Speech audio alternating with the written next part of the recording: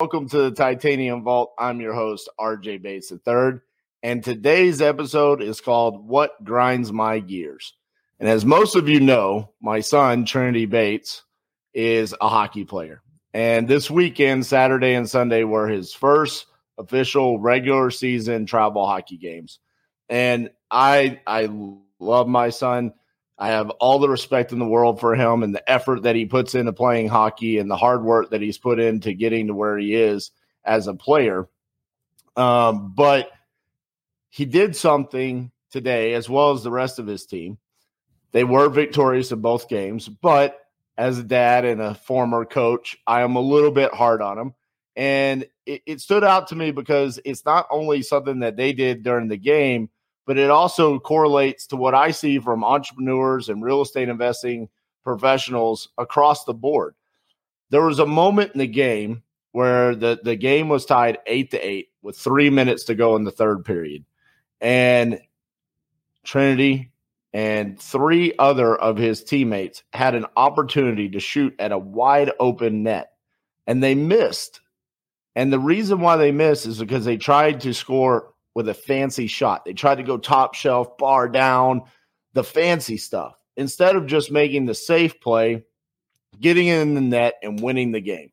Now, they ended up winning the game in overtime, which was great, and they were super excited about it. But what was frustrating about it for me is I literally had this conversation with Trinity. He asked me after every single game, he always asked me, what do you think I could work on? And I told him, I said, look, you scored a beautiful goal on Saturday where bar down, and he celebrated, and it was beautiful. And I posted it on my Facebook and all of that. I told him, I said, look, you don't always have to make that fancy of a shot. At times, you can just make the safe shot when the net's wide open and just score your goal. That's the most important aspect of this. And I see the exact same thing with entrepreneurs and real estate investing and professionals. I have a lot of consultations with people about attending the Titanium Crucible. I explain what the Crucible is about. I explain our marketing flow and what we're going to do in regards to that and what we teach. And I keep hearing the same thing over and over and over again, which is, well, I'm really working on laying the foundation of what I'm doing inside of my business. And I'm working on this and I'm working on that. I'm going to set up my LLC and then I'm going to set up my systems and then I'm going to begin marketing. And at some point in time, it's more about taking just action, right? Make sure it's okay that you don't have everything set up perfectly, right? I sit there and I've laid out what I believe is a solid foundation to starting your real estate investing wholesaling business, right? The hedgehog concept, stop searching for unicorns, be consistent as a tree, and then that creates your own reality. Those, I think, are the top four things that just lay down the foundation for your business. But what got us there, it took many, many years for us to finally lay down that foundation. And what happened in between there was just taking the safe shots. Every now and then, not making the fancy shot, not having everything perfect, and just grinding it out. And I don't see that enough from people. I see them sitting there and saying, well, I need to know exactly what market to go into if I want to be a virtual wholesaler. No, the way that you find out what market's going to be a good market for you is going out and marketing to it, talking to sellers, making offers, getting properties under contract, and then talking to buyers when you try to dispo it. This is how you're going to find out what's a great market for you. Case in point, I've talked about this many times. I don't really care for the Kansas City market. Yet I know numerous people that do hundreds of deals a year in Kansas City, but it's not a great market for me. Whereas I would sit there and say, I love Tulsa.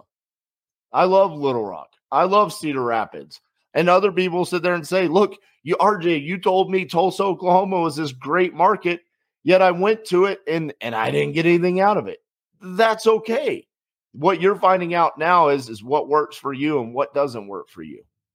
It doesn't have to be perfect. And to be honest with you, it's just not going to be. And that's the exact same thing I talked to Trinity about today.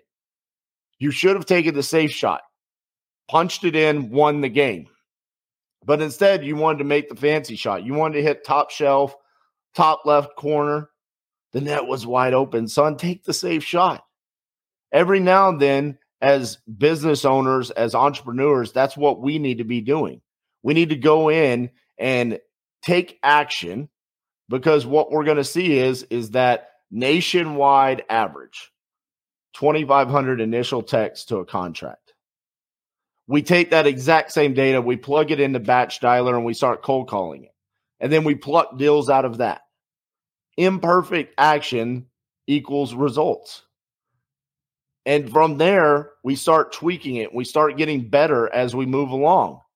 But sitting there and saying everything has to be perfect before I'm willing to take any sort of action, it drives me insane.